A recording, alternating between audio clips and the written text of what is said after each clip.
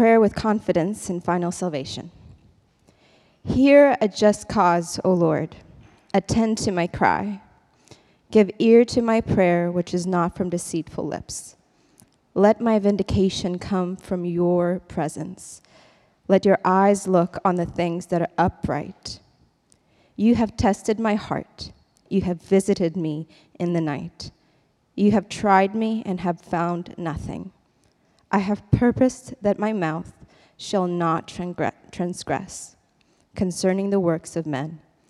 By the word of your lips, I have kept away from the paths of the destroyer. Uphold my steps in your paths, that my footsteps may not slip. I have called upon you, for you will hear me, O God. Incline your ear to me and hear my speech. Show your marvelous loving kindness by your right hand, O you who save those who trust in you from those who rise up against them. Keep me as the apple of your eye. Hide me under the shadow of your wings. From the wicked who oppress me, from the deadly enemies who surround me. They have closed up their fat hearts. With their mouth they speak proudly. They have now surrounded us in our steps.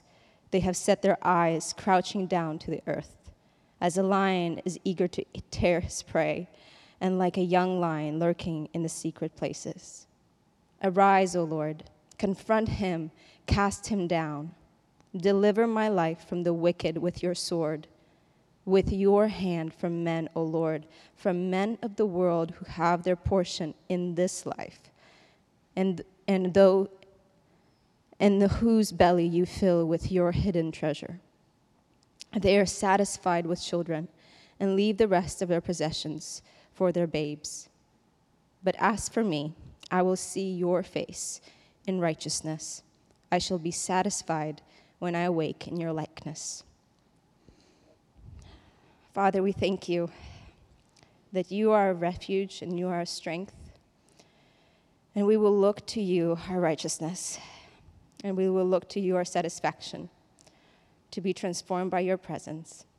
I ask, Lord, as we look to you tonight, that you would reveal another fragment of who you are, that we might be transformed little by little, even tonight, into your glorious image, Jesus. We thank you and you praise you.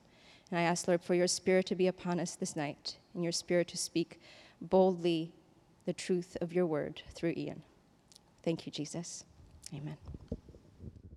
Welcome. Glad you guys are here tonight. Let's open up our Bibles to Exodus chapter 7 as we continue going through God's Word, chapter by chapter, verse by verse.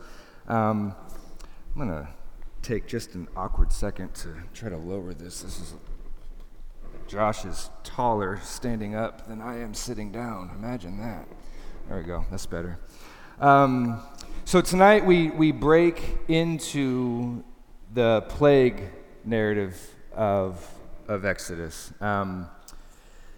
And I just want to open with a couple remarks and acknowledgments that this is a very this is a hot topic issue for people outside the church. I think especially outside the church, this is one of the narratives that people pull from, and they try to make God sound capricious and evil. And so I even heard one person describe it as if you grew up around other children and somebody ever grabbed a hold of your hands and hit you with your own hands and said, stop hitting yourself, that God's essentially doing this to Pharaoh and to the Egyptians. And I think there was even a time in my life where if somebody had made that argument to me, I would have been like, well, you know what? I think that's probably true.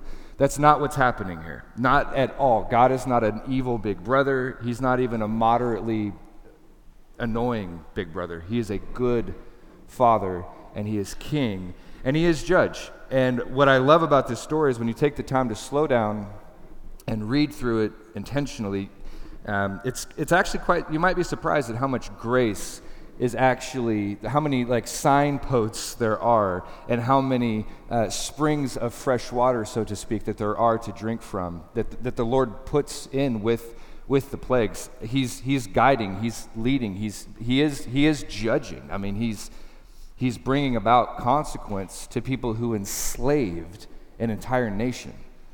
I mean, there's some part of us that understands that, right? That there's a consequence for enslaving people. God is not a passive God who winks at sin. This is heavy duty lifting here, but it doesn't change the fact that God's grace is always first and foremost. He's a God who is slow to anger, abounding in steadfast love and faithfulness, and we see even in something as intense as the plague narrative that is entirely true. Just to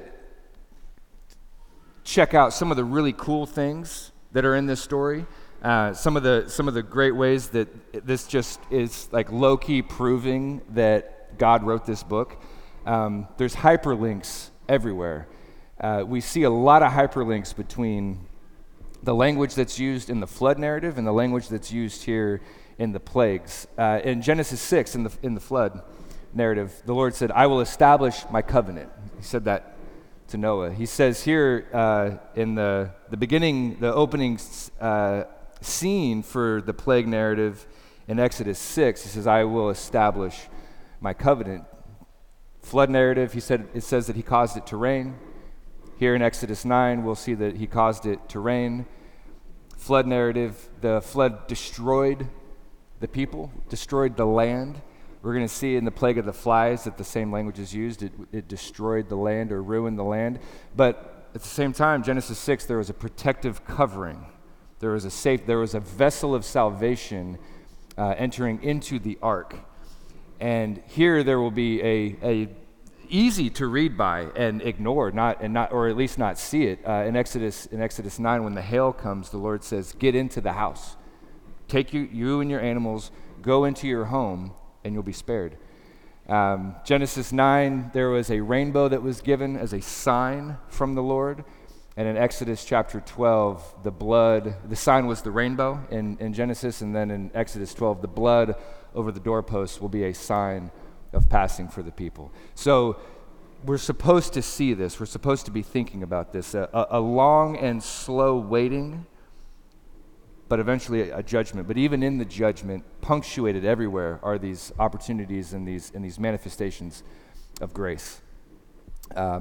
So with that, there's also a lot of language here having to do with creation. This is a story of, Tim Mackey points out that the flood narrative and here the plagues is sort of this decreation that's taking place. And what's interesting about the plagues is that one of the decreations, one of the signs of judgment is creation, but out of sync. It's creation out of order. It's creation that becomes chaos because it's over creation. There's plagues of locusts and plagues of gnats or mosquitoes. There's plagues of flies. There's plagues of frogs. There's all this stuff that's creation, but it's too much. It's in the wrong ratio. There's the mingling of blood and water in the Nile River. There's the mingling of darkness and light. Darkness and light are out of sync. All of these things that Yahweh put in order and in sequence in the creation narrative, the plagues are sort of a stirring of the pot. It's the same elements without God's sovereign design. It's just everything is there and present, but it's in chaos. So Moses is just about to come. He's argued with the Lord. He's protested the Lord. His mission. He doesn't want to be this guy. So the Lord gives him his brother Aaron to speak for him. And so now, chapter 7, verse 1, the Lord said to Moses, "See, I have made you like God to Pharaoh, and your brother Aaron shall be your prophet." The Lord is going to speak directly to to Moses. I'm probably going to do that more than once. Speaking directly to Moses, and then Moses is to narrate to Aaron what the Lord told him. So Moses is acting as if he's the voice of God, and Aaron is going to be acting as if he is the prophet. Verse 2, "You shall speak all that I command you. You and your brother Aaron shall tell Pharaoh to let the people of Israel go out of this land. But I will harden Pharaoh's heart, And though I multiply my signs and wonders in the land of Egypt, Pharaoh will not listen to you. And then I will lay my hand on Egypt and bring my hosts, my people, the children of Israel, out of the land of Egypt by great acts of judgment. Okay, so the Lord just said, I will harden Pharaoh's heart. He didn't say I have hardened Pharaoh's heart. Now, I want to be very specific about the language as we progress, just step by step as we move forward. I'm going to try to not give anything away, try to pretend like we don't know the story, try to pretend as if we had never heard this before.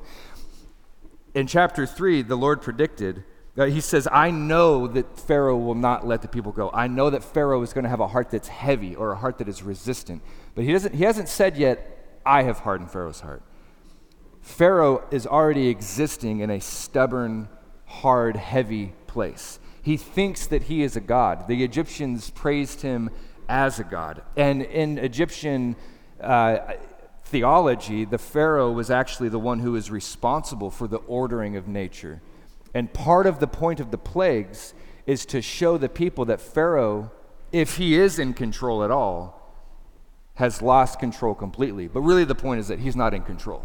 That's the bottom line. You hail Pharaoh as a deity in charge of keeping everything in sync and in order and in its proper place. And one of the ways that Yahweh is going to show that he is the true God of all the earth, not just the God of Egypt or of the Israelites, but of all the earth, is to mess up the order and to show the people Pharaoh is a nobody, ultimately. And the people, some of the people in Egypt do seem to, that clicks for them, and they say so. And we'll get to that tonight.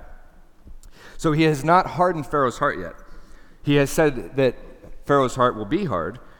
In chapter 4, he says, I will harden his heart. Here he says, I will harden his heart.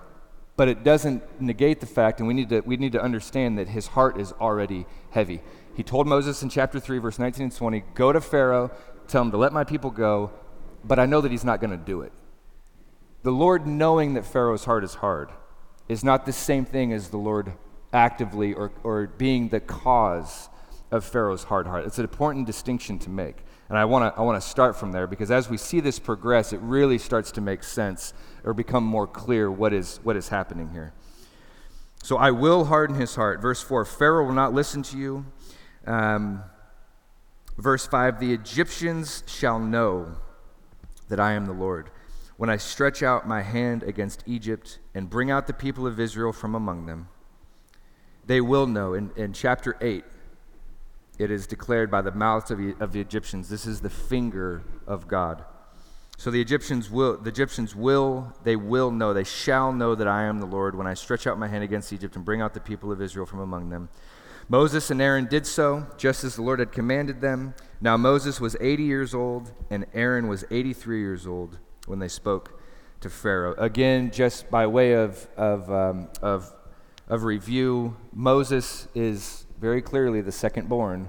We've seen this throughout our time in all of Genesis. The second born, which socially would have been the first choice, is actually not the first choice, and Moses being the second born is the first choice to be the prophet of the Lord. And Moses almost forfeits his opportunity completely by refusing several times. First arguing with the Lord and then actually refusing to do what the Lord has asked. And that's why some people see Aaron's inclusion here as actually a little bit punitive. Like, Moses, you could have done this on your own, but now we've got to go through this whole rigmarole of me talking to you and you talking to Aaron, and then Aaron being the one who tells people what to do and throws the staff on the ground and so forth. So then, verse 8, the Lord said to Moses and Aaron, when Pharaoh says to you, prove yourselves by working a miracle, then you shall say to Aaron, take your staff and cast it down before Pharaoh, and it may become a serpent. So Moses and Aaron went to Pharaoh and did just as the Lord had commanded. And Aaron cast down his staff before Pharaoh and his servants, and it became a serpent. And then Pharaoh summoned his wise men and the sorcerers, and they, the magicians of Egypt, also did the same by their secret arts. Each man cast down his staff and they became serpents, but Aaron's staff swallowed up their staffs. Still Pharaoh's heart was hardened, and he would not listen to them, as the Lord had said. So there's so many layers of cool stuff here. It's worth noting that whenever the Lord tells Moses to tell Aaron to throw down the staff and it becomes a serpent. The word for serpent there is the word tanin. And the Bible Project has done a really cool, I haven't listened to it myself, but Zion's been telling me all about it. The Bible Project has done a very cool and long discussion about what the tanin is. It's translated as serpent here in our English translations, but it's not exactly a snake as we would understand a snake. It's not the same word in Exodus chapter 3 when the Lord appears to Moses in the burning bush and Moses is tripped. I mean, he's shook, and the Lord says, calm down, take a breath. Now, throw your staff on the ground, it became a snake. And put your hand in your cloak and it becomes leprous. That might make you feel better. He's giving Moses signs to show to Pharaoh. And when his staff becomes a snake in chapter 3, it's not the same word. In chapter 3, the meaning is serpent or snake. This is a word that means something that's more akin to a dragon or a sea monster. It's the word tanin, and the best scholars say that what Moses' staff probably turned into was actually something more like a crocodile, a sea monster. And crocodiles are dinosaurs. I mean, look at them. They are what's left over. If dinosaurs were a real thing, I know that's a lot of things. That's something people sit around and drink IPAs and fight about. But if dinosaurs were a real thing, crocodiles and alligators are a remnant of them. And this is actually more of what we have in mind here. It's a monster. It is a creature of chaos. It's scary. Snakes are scary enough, but a crocodile or an alligator, they may not be venomous, but they way bigger, they way stronger, they can do a whole lot more damage. And this is what the staffs turn into. And notice that the magicians are able to do the same thing. And it's worth noting, maybe in just sort of like a drive-by way, that there are dark arts. There is magic. The devil has power. He can do things. These sorcerers, these magicians of Egypt, by the way, it's the same word from Genesis chapter 41 when Joseph is in jail and the Pharaoh has dreams, and his sorcerers and magicians could not tell Pharaoh what the dream was, but Joseph could. These are the same types of people. And we'll talk a little bit more about them as we continue. But what I really want to point out right now is that the Lord is using a chaos monster to devour a chaos monster. The Lord is using an intentional power for good, a chaotic power, a scary power, to destroy and not just kill, but swallow up, to utterly eliminate the chaos of slavery. This is where the Lord is going. This is what Josh mentioned this morning. The Lord uses the chaos monster of water, the flood. Water unabated, a source of life that is without restraint, becomes chaos, becomes actually an agent of death. Floods kill people. Water out of proportion can be deadly. And so the Lord uses the chaos of water, the chaos of a flood, to wipe out the chaos that human beings are causing. And here the Lord is using the chaos. He's going to more and more and more, but this is just a sign here. It's a little bit of a sign signifying what is to come. The power of God is going to squash the prowess and power of man. The chaos of slavery has reared its ugly head for far too long. Human subjugation and evil, and the Lord is going to use chaos to kill that. Fair game. I like that. The Lord is using something powerful and scary to destroy something evil. So Moses throws his staff on the ground. It becomes a crocodile. The magicians of Pharaoh are able to do the same thing, but God's power is greater. God's power is bigger. Pharaoh's magicians can only mimic. They can't create ex nihilo as the Lord can. Satan can't do that. He can mimic. He can fabricate. He can take something and he can make a fraudulent form of it, but he's not a creator being. And so the Lord's power is greater. And so Moses' staff eats the sorcerer's staff. And Pharaoh's heart was hardened, and he would not listen to them as the Lord had said. Now notice the neutral language here. It doesn't say Pharaoh hardened his heart. It doesn't say that the Lord hardened Pharaoh's heart. His heart was just hardened. Or your translation might read, his heart remained hard, or his heart remained strong. This is a condition, again, that Pharaoh is already in. This is already the way that his heart is. So verse 14, the Lord said to Moses, Pharaoh's heart is hard. He refuses to let the people go. Go to Pharaoh in the morning as he is going out to the water. Stand on the bank of the Nile to meet him, and take in your hand your staff that turned into a serpent. Take in your hand the authority of you being the serpent crusher. Now, Jesus is ultimately the serpent crusher. Whenever the Lord said to the serpent in the garden, said to the devil, there's going to be a seed of woman who crushes your head, that is Jesus Christ. Jesus Christ defeated death, defeated Satan. He is a defeated foe. Moses is a picture of this. He's an image of this, and he's holding in his hand the staff that swallowed the serpents of Pharaoh's magicians. It's pretty cool. So take that staff in your hand and say to him, the Lord, the God of heaven, the God of the Hebrews, sent me to you, saying, let my people go that they may serve me in the wilderness, but so far you have not obeyed. Thus says the Lord, by this you shall know that I am the Lord. Behold, with the staff that is in my hand, I will strike the water that is in the Nile, and it shall turn into blood. The fish in the Nile shall die, and the Nile shall stink, and the Egyptians will grow weary of drinking water from the Nile. Verse 18 is all a prediction. This will happen. The Nile will stink, the fish will die, the people won't be able to drink it. Verse 19, the Lord said to Moses, say to Aaron, take your staff and stretch out your hand over the waters of Egypt, over their rivers and their canals and their ponds and their pools of water, so that it may all become blood, and there shall be blood throughout all the land of Egypt, even in the vessels of wood and in the vessels of stone. So as part of this continuing judgment, the Nile River, which was deified by the Egyptians, it was the source of life. There was no tap water back in the day. I think that our quite bluntly, like our opulence in this day and age in our country can it's easy to miss just how important how important the Nile River is, and how severe this is. This is, no pun intended, the lifeblood of Egypt. And it turns into a stream of death.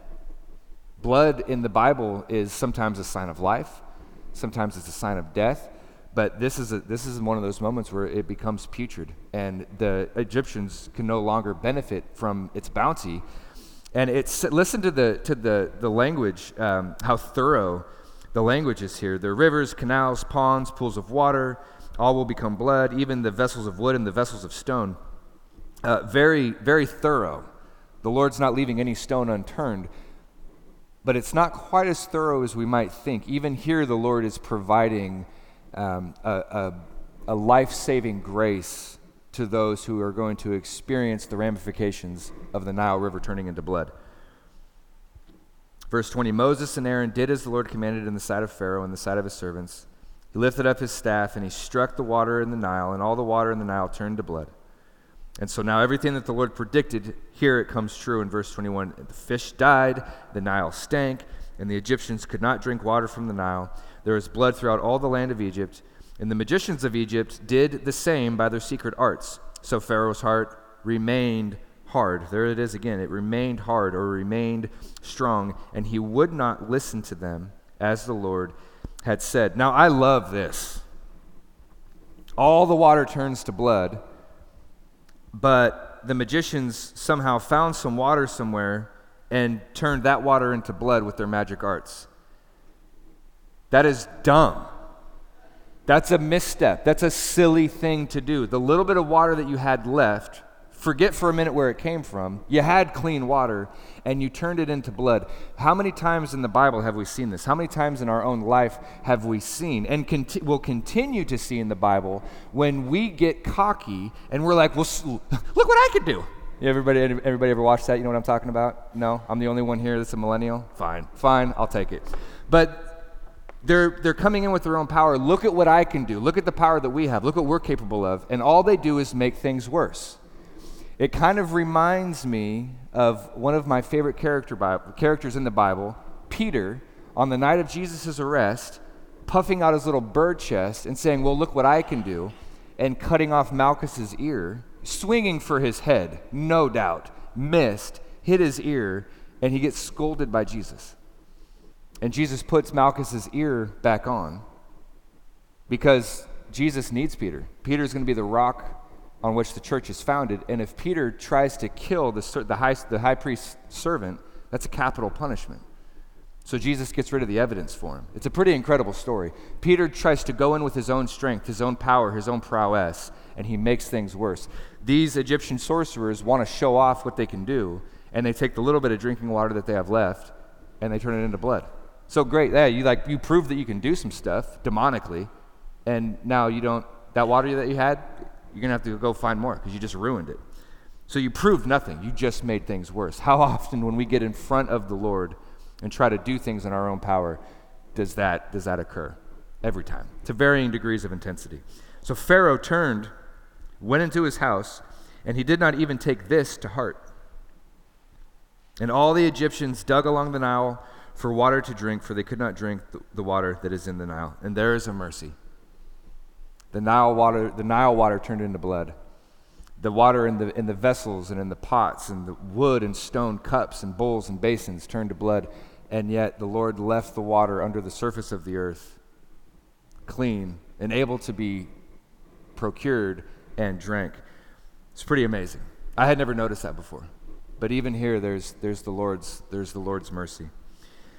And 7 full days passed after the Lord had struck the Nile. Verse 25. So 7 full days passed. That's a pretty clear hyperlink to the creation stories. And 7 full days of creation, 7 full days of this. 6 days of creation, and the seventh where the Lord rested, and then 7 full days of the Nile being turned to blood, and plenty of time for Pharaoh to call a timeout and to repent and to let the Lord's people go. But he doesn't. So chapter 8. The Lord said to Moses, "Go into Pharaoh and say to him, 'Thus says the Lord, let my people go that they may serve me. But if you refuse to let them go, behold, I will plague all your country with frogs.'" Yeah, I'm going to do it. We got that slide. We have the frog slide. So it's still funny. Every time it's funny. So one of the things that has been pointed out by the scholars is that these plagues that affect the animals are, again, to show that Pharaoh has no power really of ordering the natural elements of the world. He has no power really over the animal kingdom. And so the Lord affects that. He makes too many frogs, too many gnats, too many flies. Animals die in the process. And also what the Lord is doing here is he's showing the people that Pharaoh has no power. Pharaoh is not a god, but either are they're false gods. They're false deities of worship. And there's a pretty extensive list of all of the animals that the Egyptians considered to be to be deity, to be God, or at least animals that represented gods. The Egyptians often, something that was practiced in Egypt was that they would raise certain animals just to kill them and then mummify them and then offer the mummified bodies to the god, the false god, that was represented by that animal. And one of the most prevalent gods of the day was this god, Heket. This is from an old carving found in ancient Egypt. And this weird frog lady on the right is the goddess of fertility. And I looked this little lady up, and I copy and pasted just a little brief write-up on her. Heket was the Egyptian goddess of childbirth and fertility. Maybe there's a correlation between Pharaoh trying to kill every firstborn or every boy in Egypt, believing that the Heket, this frog goddess, was the goddess of fertility, and the Lord bringing plague of frogs to help destroy the land. She appeared as a frog, or as a woman with a frog head.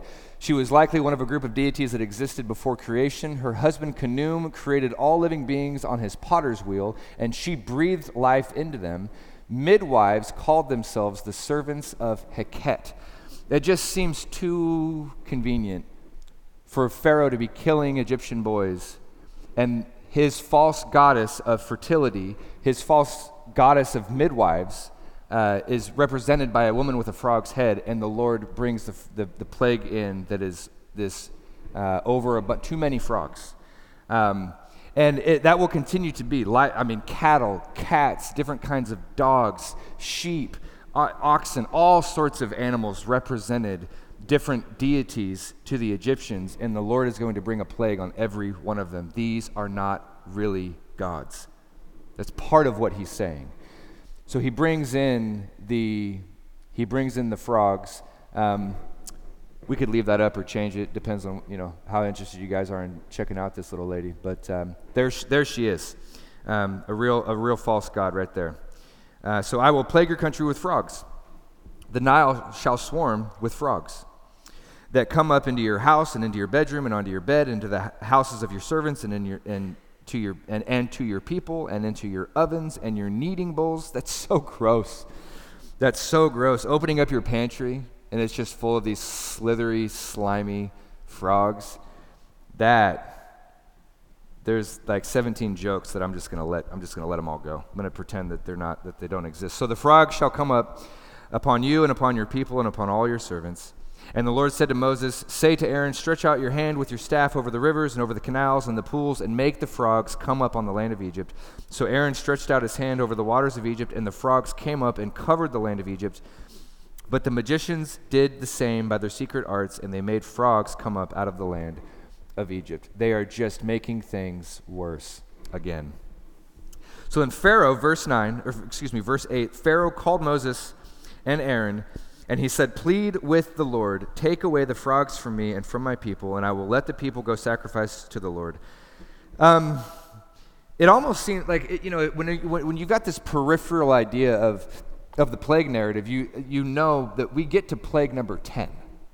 We've got a ways to go, and already pretty early in the game, Pharaoh is calling for a truce, and I wonder why. I don't know, but one of the conjectures, one of the ideas that's posited is that the Nile River turning into blood, it came out onto the land, it came into the kneading bowls, it came into the vessels, but Pharaoh being in his palace was probably pretty far removed from that plague personally.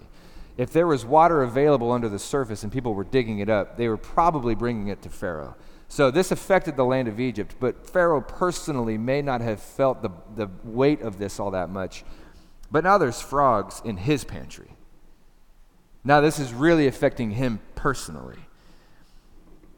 And sometimes that happens to us, right? We can look at something on the news, we can read about something in a book, we can let it go. But whenever something affects us personally, all of a sudden we can start wondering about who is this God that Moses is talking about? Because now suddenly I'm in a bit of discomfort. We're going to continue to explore that idea as we move on. But Pharaoh is asking for this to stop. Verse 9, Moses said to Pharaoh, Moses said to Pharaoh, be pleased to command me when I am to plead for you and for your servants and for your people, that the frogs be cut off from you and your houses, and let them be left only in the Nile. Verse 9, Moses is saying, okay, you tell me when. I'll go pray for this to stop, but you tell me when you want it to stop, and that's when it will stop. And man, there was a lot written about this, and I actually would be curious if some of you have any insight on this. I read a lot of scholars' take, and some of the ideas seemed pretty far-fetched to me, at least. The one that I thought was interesting is that this is one way, this is another way and another level and another nuance of Moses being used to prove that the Lord is the one in power. You say when. You say when the frogs should stop, and that's when they'll stop. You in 10 minutes. in an hour, another 24 hours, tomorrow, you want tomorrow? Okay, we can do tomorrow. And if you think about it, if you were Pharaoh and you said to this prophet, okay, tomorrow, and I don't know why Pharaoh chose tomorrow. He wanted one more night with Heket. I'm not sure why he chose tomorrow and not immediately right now. I don't know. Again, if you have some insight to this, I'd be curious. But it would make sense that if Pharaoh was like, all right, well, tomorrow at this time, and it happened at that time, that's just further evidence that this is really the God of the universe who has power over the livestock, over the animals, over the land, and over the Egyptians, over the world. So Moses says, you tell me when, and it will be then. And so verse 10, and he said, tomorrow. Moses said, be it as you say, that you may know that there is no one like the Lord our God. The frogs shall go away from you and your houses and your servants and your people. They shall be left only in the Nile.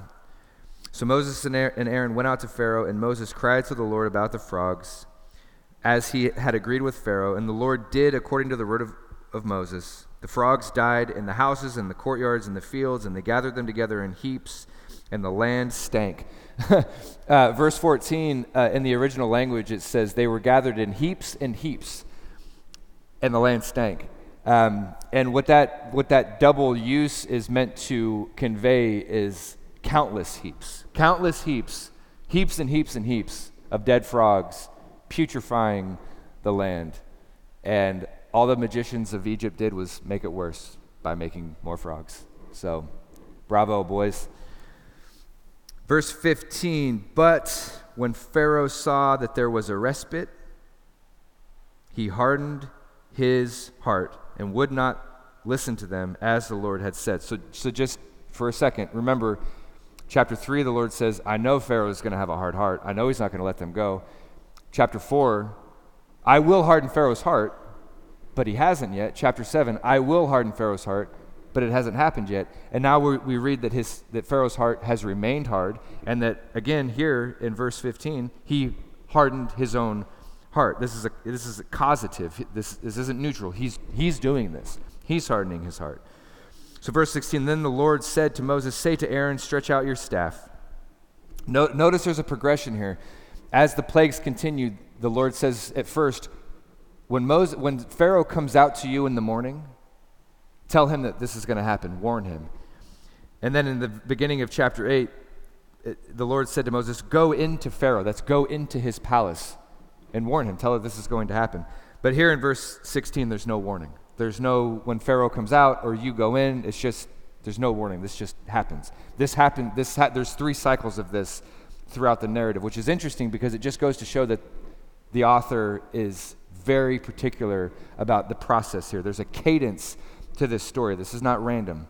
This isn't made up. This isn't fiction. There is a deliberate recounting of a cadence of these sections of threes of threes, these 9 plagues that come, and then ultimately the 10th one, the one where Pharaoh temporarily but finally breaks.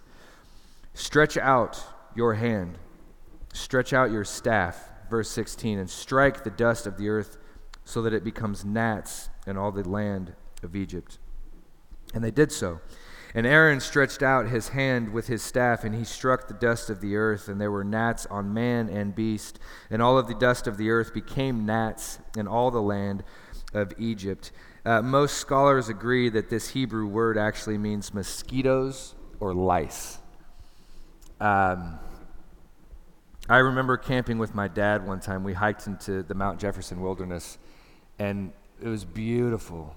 It was so gorgeous. We were right in like the top of the foothills of Jefferson before you really get into the mountain, and there were streams and trees and wildlife and even butterflies. It was beautiful, but there were so many mosquitoes that we hung out in our tent for like 14 or 15 hours straight. As soon as we got there, tent was zipped up. And we stayed in the tent all night, and it was finally like 10 or 11 in the morning the next day that we braved it. I remember there was a gal staying. There was a woman camping by herself on the other side of the stream, and we were like waving to her and talking to her through our tents because it was so miserable. I mean, this is miserable. The dust turned into mosquitoes. That is awful. It's not lethal, but it's really miserable. This is a plague that isn't intended to kill, but it's intended to really bother. And I even see that as a mercy. I'm going to make your life miserable, but you're going to survive. You will survive. You will live to fight another day, Pharaoh. And that's what he does. But the dust of the earth became mosquitoes or lice in all the land of Egypt. And the magicians tried by their secret arts to produce gnats, but they could not. So there were gnats on man and on beast. I don't know why all of a sudden in this plague that the magicians are running out of steam. I don't know why they could produce frogs and blood, but they couldn't produce gnats. But what I do know is that as powerful as the world may be, it's not anywhere near as powerful as the Lord. Whatever allure the world has, it has nothing compared to the Lord. The Psalms say that in your right hand are pleasures forevermore. Those pleasures, that inheritance that Peter writes about, the inheritance that is undefiled and unfading, kept in heaven for you. Jesus said in John 14, I'm going to prepare a place for you. Those inheritances, those riches, those crowns that are ours are beyond human utterance. I would be perverting them if I tried with my faulty language to describe them. The power that the earth has, the allure that the earth has, fame and wealth and whatever else it is that the earth offers. The earth does offer 2020 pushrod V-twin Harley-Davidson Street Glide specials in the matte black color with the Bose speakers on the side, $45,000. But that's nothing compared to what the Lord offers. The magicians have some sort of power. They replicated the blood. They replicated the frogs. But they are the world and all of its promises, and the world and all of its showboaty temerity has nothing on the Lord. Do not store up treasures here on earth, Jesus said. Store up treasures in heaven. There's nothing here. Even the powerful things, when compared to Yahweh, are nothing. And the power whatever power it is, whatever demonic power it is that the magicians have to replicate and to falsify and to pervert creation, it's nothing compared to the true creator, God himself. So they could not produce the gnats. Verse 19, the magicians said to Pharaoh, and here the tides are starting to turn. They're starting to get it. This is the finger of God. But Pharaoh's heart was still hard. Pharaoh's heart was hardened. This is the word. I'm gonna butcher this, but it's kahazak. It's the same word that we've been seeing over and over. His heart is remaining hard. There's a few words that are used to describe in the Hebrew language. A few 3 or 4 words to describe the hardening of Pharaoh's heart, and they all essentially mean the exact same thing. But this is translated as his heart remaining. It's a condition that pre-existed and now is continuing to exist. But his magicians are starting to get it. This is the finger. This is the finger of God, meaning the true God did this. And I love that. You know, one of the coolest stories is in Mark chapter 7. Jesus, God in the flesh, comes to earth, and he comes across a man who's deaf. And remember the story? Jesus sticks his fingers in the man's ear, and the man's hearing is restored. The finger of God has done this. So verse 20. The Lord said to Moses, rise up early in the morning. There it is. This is what we read in chapter 7, verse 15. In the morning, rise up and go. As Pharaoh is out, go to Pharaoh. Go and present yourself to him as he goes out to the water. So Pharaoh's going to come out to you in the morning and go to him and say, thus says the Lord, let my people go, that they may serve me. Or else if you will not let my people go, behold, I will send swarms of flies on you and on your servants and on your people and into your house. And the houses of all the Egyptians will be filled with swarms of flies, and also the ground on which they stand. This word for flies isn't exactly certain. Swarm of insects, flies, insects. The Septuagint, the Greek translation of the Old Testament, has this translated as dog fly, which is we might think of it as a horse fly. It's a fly, about the size of a nickel, and it sucks your blood. Again, this is awful. Have you ever been, I don't know, show of hands, you ever been bitten by a horsefly? They take chunks of flesh, a little teeny tiny one, a little chunk of flesh. They're worse than ticks, although ticks can give you alpha-gal, which is an allergy to red meat. That's evil. That's of the devil. But a fly that takes these little bite out of your skin, swarms of them, like dust of the earth, swarms of these flies. This interesting Psalms 78 speaks to this. Psalms 78 verse 45, if you're a student of the Bible and you want to go check this out later, Psalms 78:45, speaking of the plagues of Egypt, says, he sent swarms of flies which devoured them. A dog fly that takes little chunks of your flesh. He sent swarms of flies that devoured them. Again, it's not lethal. They're going to get out of this, but that's miserable. Swarms of these flies. So verse 22, but on that day that the flies come, I will set apart the land of Goshen. This is where the Israelites live. Where my people dwell, so that no swarms of flies shall be there. That you may know that I am the Lord in the midst of the earth. Thus I will put a division between my people and your people. Tomorrow this sign shall happen. So verse 24, the Lord did so, and there came great swarms of flies into the house of Pharaoh and into his servants' houses throughout all the land of Egypt, and the land was ruined by the swarms of flies. So remember the flood language. The Lord ruined the land with the flood. It's the same word as in Genesis 6. The Lord ruined the land with the flood. And it's also the same word that we saw in Genesis 18 when the Lord ruined Sodom and Gomorrah. Devastation of the land by these swarms of flies. And it's interesting, and we're going to see this again. It doesn't say it explicitly right here, but we're going to come across this here in just a moment. The language of the land and the produce and the livestock being utterly destroyed and wiped out on the land is meant to intend two things. One is that not every single literal animal was destroyed out of the land of Egypt, but enough that it was an insignificant number was left to be any good for their economy or to feed people. But it also left a little bit for the Egyptians to hold on to that the Lord could destroy in the future if Pharaoh doesn't repent and let the people go. So the land is ruined by these flies in some sense, but there is also enough remaining that the plagues can continue to wipe out more and more animals and goods and produce and all of that. So verse 25, Pharaoh called Moses and Aaron and he said, go sacrifice to your God within the land. But Moses said it would not be right to do so, for the offerings that we shall sacrifice to the Lord our God are an abomination to the Egyptians. If we sacrifice offerings abominable to the Egyptians before their eyes, will they not stone us? Most believe that what Moses is saying here is if we kill animals in the land of Egypt that Egypt considered to be animals that represent deities, then they're going to kill us. So we can't do that. We want to be we want to be respectful. We want to get out of here. 3 days journey. We don't want to cause any trouble so that the Egyptians start stoning us to death.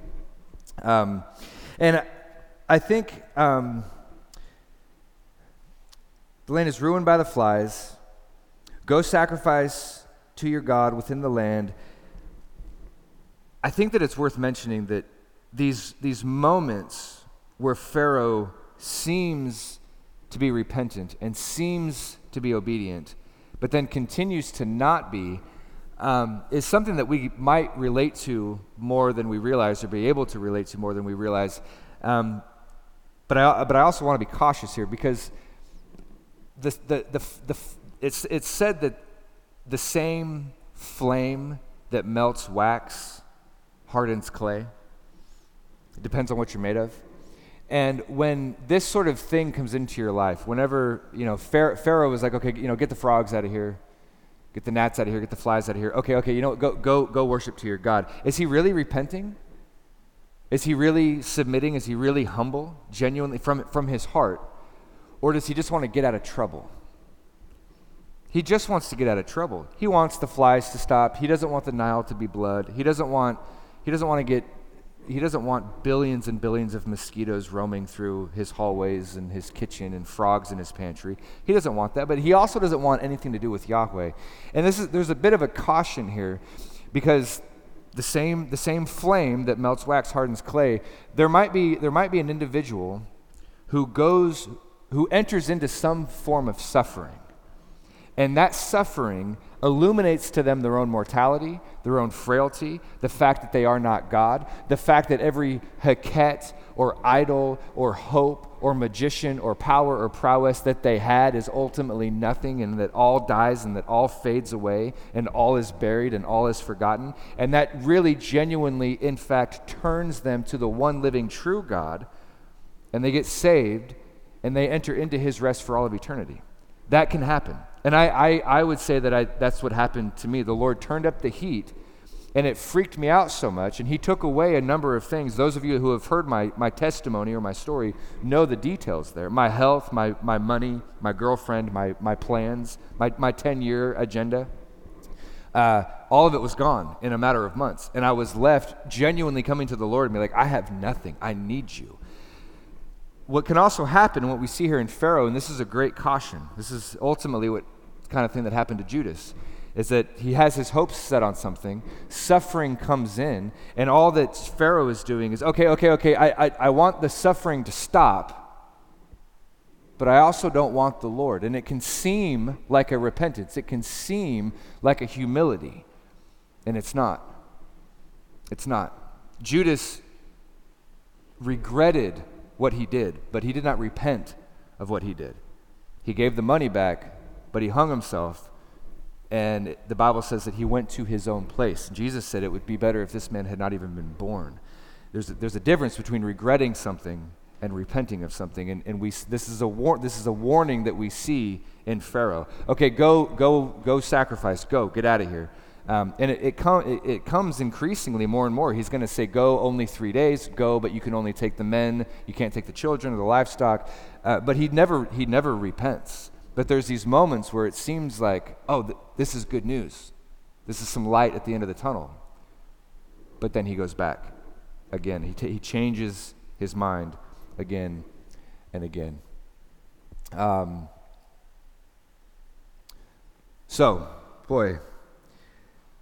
I can't remember where we were. So tomorrow, be it as you may. That's chapter 8. Oh, my page turned. That's what happened. Goodness gracious, that's freaking me out. So he hardened his heart, and he would not listen. The plague of the flies. Somebody help me out. Where were we? Moses said, I am going out to plead with the Lord. If we go and we sacrifice what's abominable to the Egyptians, will they not stone us? Verse 27, we must go 3 days' journey into the wilderness and sacrifice to the Lord our God as he tells us. So Pharaoh said, I will let you go to sacrifice to the Lord your God in the wilderness, only you must not go very far. Plead for me. And Moses said, behold, I am going out from you, and I will plead with the Lord that the swarms of the flies may depart from Pharaoh and from his servants and from his people tomorrow. Only let not Pharaoh cheat again by not letting the people go to sacrifice to the Lord. You ever, that old, it could almost be a meme at this point, that old stereotype of somebody being like, someone getting into hot water of some sort, and they cry out to God, and they're like, Lord, if you just get me out of this one, I promise I'll never drink again. I promise I'll never rob a bank again. I promise I'll never. This is what Pharaoh's doing. That's what's happening here. Okay, this hurts. It's hot. I don't like it. There's flies, there's gnats, there's swarms of frogs. You guys can go. And Moses is like, no, we're going to go the way that the Lord tells us to go. If you're going to let us do it, don't cheat again. Don't go back on your word. So Moses went out from Pharaoh and prayed to the Lord, and the Lord did as Moses asked, and he removed the swarms of flies from Pharaoh. If you get me out of this one, I swear I'll never do it again. But, verse 32, not one of the flies remained, but Pharaoh hardened his heart this time also, and did not let the people go. The Lord said, I will harden Pharaoh's heart, but it doesn't seem like that's happened yet. Pharaoh has hardened his heart. His heart has continued to remain hard, And then Pharaoh has continued to harden his heart still. So, chapter 9. Then the Lord said to Moses, "Go into Pharaoh and say to him, 'Thus says the Lord, the God of the Hebrews, let my people go that they may serve me. For if you refuse to let them go and still hold them, behold, the hand of the Lord will fall with a very severe plague upon all your livestock that are in the field, the horses, the donkeys, the camels, the herds, and the flocks.'" All of these animals represented some kind of false god to the Egyptians. And the Lord is going to attack those idols. He's going to bring judgment down on that false image. He's going to show that there's nothing under it. There's a word that some of you might be familiar with, the word hevel, meaninglessness. Tim Mackey did a pretty brilliant sermon one time years back where he wanted to convey the idea of hevel, so he actually brought a smoking pipe up on stage and he puffed at it and then he grabbed at the smoke. And that was the idea of hevel. It's like it's right there, but you can't, it's unattainable. It's everything that the world offers. It's right there, but you just can't quite get it. It's like sandcastles. It's these beautiful works of art, but it's nothing. It's nothing. The tide comes in, and it's nothing. There's nothing left. So this plague will be very severe. These things that represent your deities, they're nothing. They're absolutely nothing. I'm going to show you that they're nothing. That, you know what that is in and of itself? Is a mercy. If we're leaning on something that we think is going to help us, if we're taking a medication that we think is going to help us, and the Lord takes that medication away, the Lord takes that relationship away, the Lord takes that job away, does something that's upsetting, just remember that the Lord might be removing something from you that's actually quite noxious. Not too long ago when my wife and I were staying at the parish house, because I was remodeling our house, I went out one day. It was pretty cold. The parish house doesn't have a garage, so I was just parking my motorcycle under the trees. And I went out, and man, I love to hop on my motorcycle 4 o'clock in the morning, cruise to work. There's nobody on the roads. It's awesome. Run the red lights. Don't tell anybody. And I love that. But I got on my bike one morning, and I turned it on, and it was dead. It did that thing. The battery was dead. Got cold, battery died, and I got mad because I was like looking forward to my ride at 4 a.m. And the thought immediately came into my head, but maybe the Lord is taking away your motorcycle today, because if you got on it, you would wrap yourself around a tree, running those red lights, dummy. You never know. So the Lord's showing these false gods, they're just that. They're false. He's going to attack these animals. He's going to show you through these animals' deaths that what they represent, the false deities, don't mean anything. But the Lord will make a distinction between the livestock of Israel and the livestock of Egypt, so that nothing of all that belongs to the people of Israel will die. And the Lord set a time, saying, "Tomorrow the Lord will do this thing in the land." And the next day the Lord did this thing, and all the livestock of the Egyptians died. But not one of the livestock of the people of Israel died. And Pharaoh sent, and behold, not one of the livestock of Israel was dead. Pharaoh sent people to go check it out. And all these animals in Egypt are dead. Animals in Israel, in Goshen, completely fine. Not one animal was dead. And the heart of Pharaoh was hardened, and he did not let the people go. The word kaved, it remained heavy.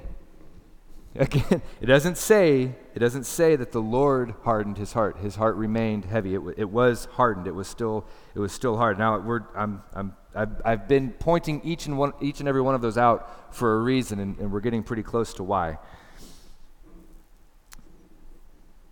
Verse 8. The Lord said to Moses and Aaron, "Take handfuls of soot." Again, here there's no warning. There's no Pharaoh coming to you or you going into him. There's no warning here. "Take handfuls of soot from the kiln, and let Moses throw them into the air in the sight of Pharaoh, and it shall become fine dust over the land of Egypt, and become boils breaking out in sores on man and on beast throughout the land of Egypt." So we were just told that all the livestock died.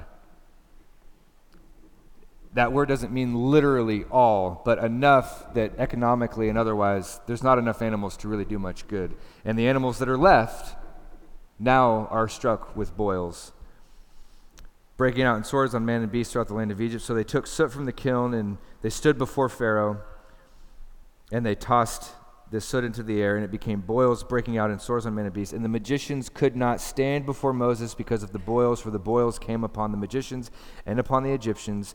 Verse 12, here we go. This is the first mention of this. We're on plague number 6, and now, for the first time, the Lord hardened the heart of Pharaoh. And Pharaoh did not listen to them as the Lord had spoken to Moses. And we're getting near the end, and we're not going to get to the end of all the plagues tonight. But I think that the obvious elephant in the room, the thing that I have to say is that I don't know the way that the Lord works. I don't know. I don't know all of the nuance behind Pharaoh's heart being hard already, him continuing to get angry. You know, whenever somebody attacks the thing that you love or the thing that you trust or believe in, a very natural response is to get angry about that and to double down and to dig in your heels. And the false gods of Egypt have been attacked and shown to be nothing. The power of Pharaoh has been shown to be nothing. His magicians and sorcerers don't have the power to do what Moses is doing, what Yahweh is doing through Moses. And now those very magicians who at one point were sort of kind of keeping up, you know, they did the Nile thing, the Nile into blood, they did the frog thing, but now they can't even stand before Moses because they're so overcome by these boils. The Lord is systematically showing these false beliefs and these false idols for what they are, these implements of false hope, false trust. There's no life in there. Even the Nile, for all the good that it brings, for the life-giving water that it offers you, ultimately doesn't give you real life. Remember John chapter 6. The people are running around chasing Jesus down because they want him to give them physical bread. He fed 20,000 people with one kid's sack lunch, and Jesus says to them, you want food, but I'm here to actually offer you true life. I am the way to that true life, and you have no interest in me. And at the end of that encounter, John 6:66, it says, the many turned around and left because their heart was hard. And we're seeing that here. Thousands of years earlier, Pharaoh's hopes and dreams and expectations and his sources of hope and trust are being attacked. And he's getting angry. He's getting angrier and angrier and angrier. The same flame that melts wax hardens clay. And so now these magicians who at one time had some sort of power, even they cannot even stand before Moses. And the Lord hardened Pharaoh's heart. His heart has been hard. He's remained hard. His hopes and dreams and expectations and false gods have been attacked and brought to nothing. And he just gets harder and harder and harder. And at some point, somehow, in God's wisdom and in his grace and in his patience and his long-suffering, he does eventually give over. You see this in Romans chapter 1. 3 times it says, and the Lord gives over. I don't know when or how the Lord does that. That's his business. But I would say, goodness gracious, if you're here tonight and you feel like the Lord has been pecking at you and taking away step by step these things that you really wanted or really put your trust in, and I don't know why. Man, you know, I just want to brag about my community group for a second. The people in our community group are so rad. And last night we were having this conversation about this, and what I mean by they're rad is that we've only met twice. And last Friday we got together, and there was just like guts on the table. Like we were talking about the real hard stuff, plans that have not come to fruition, health decline, even like cognitive decline, things that have come into our life, the failing of hopes and dreams and the failings of communities and, you know, my arrest and my stupidity and all of the dumb things that I did in Portland for all those years. And what was so cool is that it was a house full of believers recounting painful things that have happened and then worshiping because we saw that the Lord used those things to keep us from hoping in something other than him. It's a mercy. It might be a severe mercy, but my goodness, whenever you can taste and see that the Lord is good because he has removed something or killed something or challenged something that you were wrongly and foolishly hoping in more than you should have been. When he takes away everything else and reveals to you that he is all that really matters, he is the only true God of the earth, and he is what you need, that is a beautiful realization. Pharaoh is missing out on something so amazing here.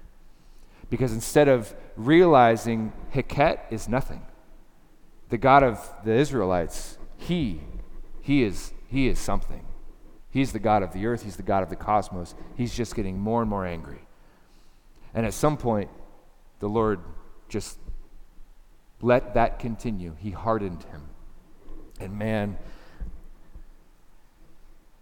I will take the time to just recount, when I got arrested and I got let go from jail, facing 2.5 years in jail, and the courts threw out my case for what I could tell was no good reason. I remember I was going to AA at the time just to appease the judge, just so that when I got to court, I could show them the signatures. I've been to this many AA meetings. I'm doing good. I got a full-time job, and look, I'm carrying a Bible. Hey, don't put me in jail. And I was doing it just to appease the judge, just so that the judge would maybe be lenient on me. And then they threw out my case, and I remember as I was leaving the courthouse that day, a friend of mine said to me, "Oh, you don't have to do any of this stuff anymore. You didn't go to jail." And there was this moment, this sweet, lusty, beautiful, corporeal desire, like this very sexy moment of this temptation to go back to what I was doing, because I just got a literal get out of jail free card. I can go back to what I was doing, running and gunning, drinking and stinking, bro. I can go back and act like a practical prostitute. I can just throw my body all around Portland. I can do drugs at my own whim. I can do crime at my own whim all over again, because look, I got caught. I went to jail, catch and release. They didn't keep me. There was a moment where that temptation was right before me. Ultimately, all of those things are a manifestation of I could forget about the God that just showed me grace. I could forget about him and go back to doing what I want to do, go back to being my own Heket, my own false Lord. And I don't know, friends, it's a mystery to me to this day why I didn't do that. But I think the God of the universe just showed me grace. I'm going to pay attention to him. That's a weird moment in my life. And I know that moment is different for everybody. There might be some similarities here and there, but the way that God calls us is strange and mysterious. I don't understand it. It's the way that God does things. But here, in this story, this is a warning. There's been plague after plague. There's been the dismantling of false ideologies, false gods, and there's been this punctuated grace throughout the entire story. There was still water to be drank. There were still animals. There was still opportunity. And every time Pharaoh hardened his heart, he didn't want the consequence of his actions, but he didn't want Yahweh either, and he remained hard. And so finally, here in verse 12, the Lord gave him over to that hardness.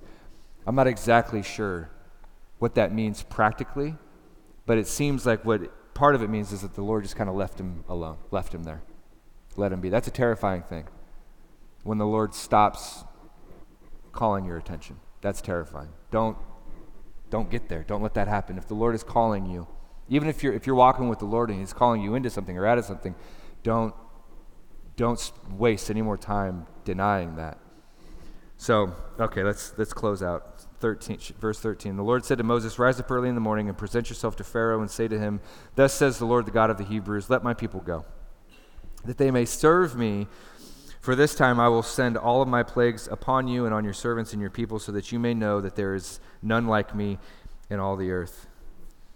Notice the Lord says to Pharaoh, "Let go." Some translations say, "Send my people away, or I will send my plagues." You send my people out, or I will send my plagues in. That's what he's saying. Verse 15, "For by now I could have put out my hand and struck you and your people with pestilence, and you would have been cut off from the face of the earth." So gnats, flies, the frogs, the boils, all of this stuff, they recovered from it. It didn't kill them. And the Lord's saying, I could have killed you. That again, that's a mercy. I'm bugging you, I'm hurting you, I'm making you uncomfortable. Turn to me. Pay attention. I could have wiped you off the face of the map. Why didn't he? Mercy. Mercy.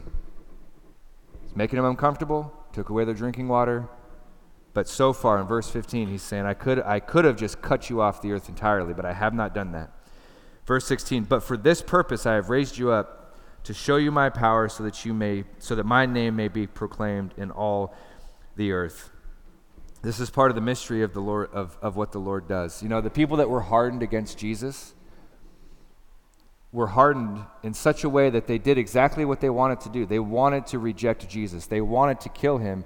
And yet in that weird way, God's sovereignty and human volition, they did exactly what they wanted to do. They wanted Jesus dead, and they killed him. They wanted that to happen. Pharaoh wants to hold on to the people of Israel, and he's doing that. And yet at the same time, that is bringing about the very plan of the Lord. Jesus had to go to the cross. It was predicted hundreds and hundreds and hundreds of years, thousands of years before he was born, that he would go to the cross. But then at Pentecost, a couple thousand people that cried out for Jesus' blood got saved because he went to the cross to pay for their sins. No human made this up, dude. This is wild. This is beautiful. That my name will be proclaimed in all the earth. 2 or 3, 4 or 5 plagues. You know, maybe people will hear the news, but there's going to be a total of 10 plagues, and people are going to know the name of Yahweh. So for this purpose I have raised you up to show you my power, that my name may be proclaimed in all the earth. But you are still exalting yourself against my people and will not let them go. Behold, about this time tomorrow I will cause a very heavy rain to fall, such as never been done in Egypt from the day that it was founded until now. So therefore, listen to the grace here. Therefore, there's going to be this hail, there's going to be this plague. Get your livestock and all that you have in the field and put them in safe shelter. For every man and beast that is in the field and is not brought home will die when the hail falls on them.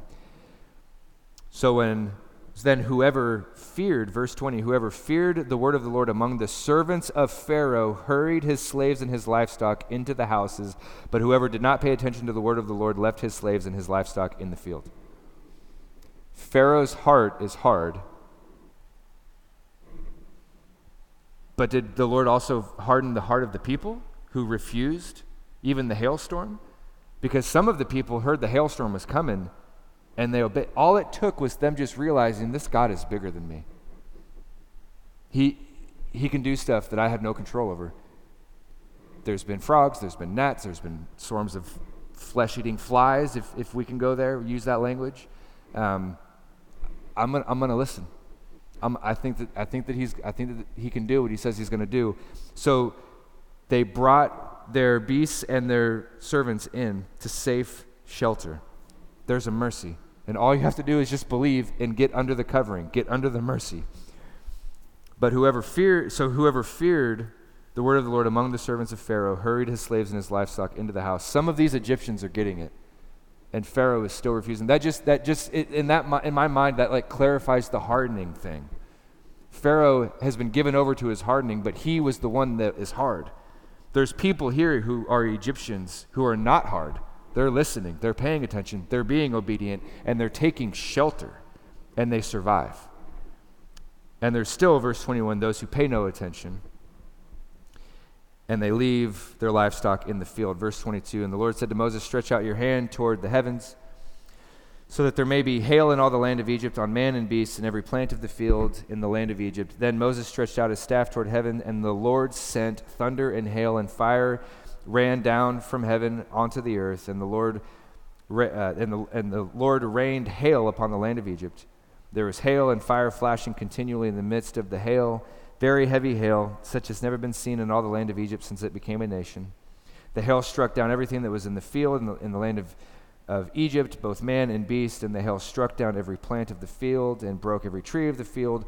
Only in the land of Goshen, where the people of Israel were, there was no hail. And Pharaoh sent and called Moses and Aaron and said to them, this time I have sinned. And the language there is in the Hebrew is what he is saying is, the previous times I didn't sin. When it came to the Nile and not letting the people go, and the gnats not letting the people go, and the flies not letting, that wasn't. But this time, my bad. This time I have sinned. The Lord is in the right, and I and my people are in the wrong, or I and my people are criminal, or we are wicked. So plead with the Lord, for there has been enough of God's thunder and hail, and I will let you go, and you shall stay no longer. And Moses said to him, as soon as I have gone out from the city, I will stretch out my hands to the Lord, and the thunder will cease, and there will be no more hail, so that you may know that the earth is the Lord's. Not yours, not Heket's, not some other false god, but the earth belongs to the Lord. As for you and your servants, I know that you do not fear the Lord your God, or do not fear the Lord God. Verse 31, the flax and the barley were struck down, for the barley was in the ear, and the flax was in the bud. That's what they used to produce linen, beer, and bread. And those were gone. But the wheat, verse 32, and the emmer were not struck down, for they are late in coming up. Again, this is a grace. The crops that were up and budding were destroyed, but there was still seed in the ground. Now, that's an opportunity for Pharaoh to repent and for that life to come out of the ground, and they still have the grace and the mercy of food available to them because those seeds hadn't sprouted yet. Or those seeds that are in the ground that still haven't sprouted up but are going to will become food for the locusts. So Pharaoh, what are you going to do? So Moses went out from the city, went out of the city from Pharaoh and stretched out his hands to the Lord. And the thunder and the hail ceased, and the rain no longer poured upon the earth. But when Pharaoh saw the rain and the hail and the thunder, that all had ceased, he sinned yet again, or he added to his sin, and he hardened his heart, he and his servants, so that the heart of Pharaoh was hardened, and he did not let the people of Israel go, just as the Lord had spoken through Moses. Let's pray. Jesus, thank you that Old Testament, New Testament, you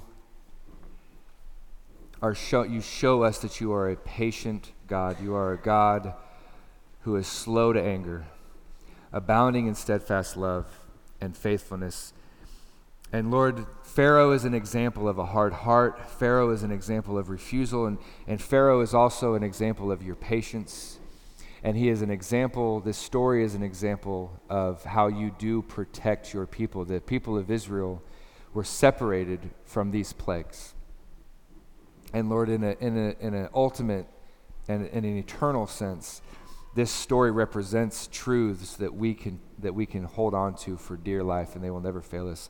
You are a God who protects. You are a God who covers. You are the only God of the universe. You are the only one in whom we are safe to put our hope and our trust and our eternity. And you have proven that you are trustworthy by living sinless 33 years on earth and going to the cross to die for our sins. Help us, Jesus, to not be hard-hearted towards you. Even as your children, even as born-again believers, God the Spirit alive inside of us, we can struggle with doubt and with hard hearts and with wanting to do things our own way, like Peter, but inevitably making things worse. Lord, you have done everything. You owe us nothing, like the song that we sang this morning. You owe us nothing. You have given us every reason to trust you. So Lord, I pray that tonight hearts would be moved to a deeper trust and a deeper understanding of who you are and how good you are, and that even a guy like Pharaoh who refused, Lord, you 430 years of slavery, and you brought the plagues. You're to vanquish the chaos of slavery, and Pharaoh refused. Lord, help us to learn from this. Help us to grow from this. Jesus, we love you and we trust you with all things. Even stories like this that are hard to hear, they offend our sensitivities. Lord, I pray that we would bow the knee to your word. And where we are wrong, where we misunderstand, where we misinterpret, Lord, that there would be grace, that there would be patience, that there would be conversation, and that would spur on further investigation into your word. We love you, Jesus. It's in your name that we pray. Amen.